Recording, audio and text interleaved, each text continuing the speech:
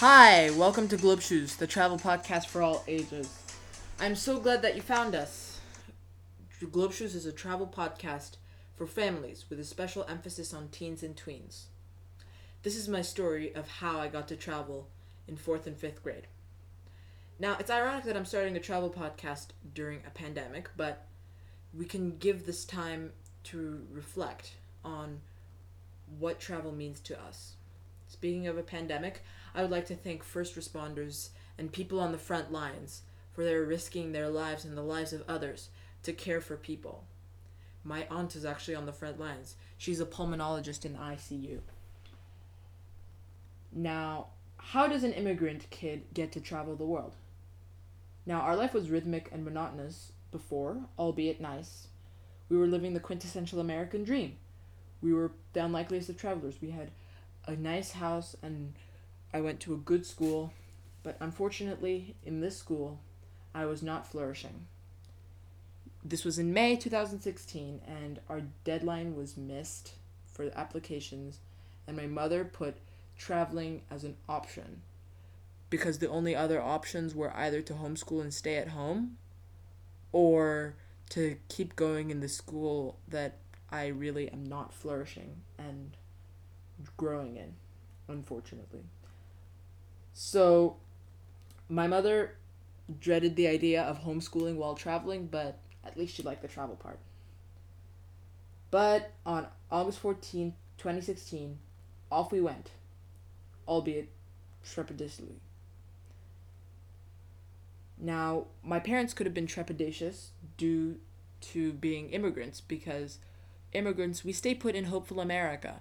We don't want to flee. We've already been uprooted. We're reluctant to get uprooted, you know?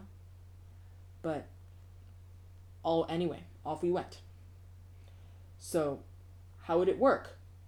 There were hurdles before this dream could be realized. For example, what would I do with my dad's job? Thankfully, my dad's boss said that he could work remotely, but only if he kept Eastern time. And what to do with our two cars? Well, my uncle said, hey, you can park it at my house. And our house, what should we do with our house? We can't just let it sit. Thankfully, we found renters on the first try, and they took great care of the house. And what to do with our social circle? That's the hardest one of all. We just had to bite the bullet. We were part of a global community. That was the bigger focus. And it was also hard to be leaving my family for so long because we were so tight. But off we went. This podcast chronicles 2 years of travel. Now, how we traveled was quite life-changing. We traveled respectfully, authentically, and smart. We reimagined travel in fundamental ways. Being respectful when you travel means observing local customs, like, for example, wearing a modest clothing in a mosque in Istanbul, for example, or learning just a few phrases of the local language. All you need to learn is hello, thank you, please, and do you speak English? And supporting local businesses is quite respectful. I mean, instead of going to McDonald's every day for dinner, why not just go on a tapas crawl when you're in Barcelona? Now, if you're going to travel authentically, you want to stay in a authentic place, like in a brownstone in Harlem on 125th Street. That's what we did when we were in Harlem.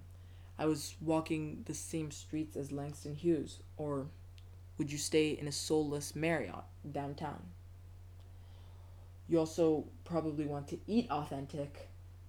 Would you rather have a trdelnik, which is like the quote unquote traditional bohemian dessert, really not, or an open faced sandwich when you're in Prague?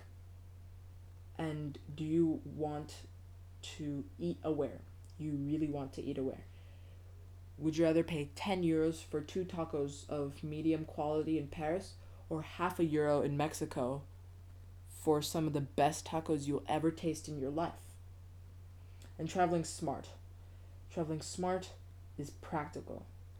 It's focusing on the practicalities of travel. For example, knowing where to change money so you can get a good rate. And also knowing the public transport. That is a really big one.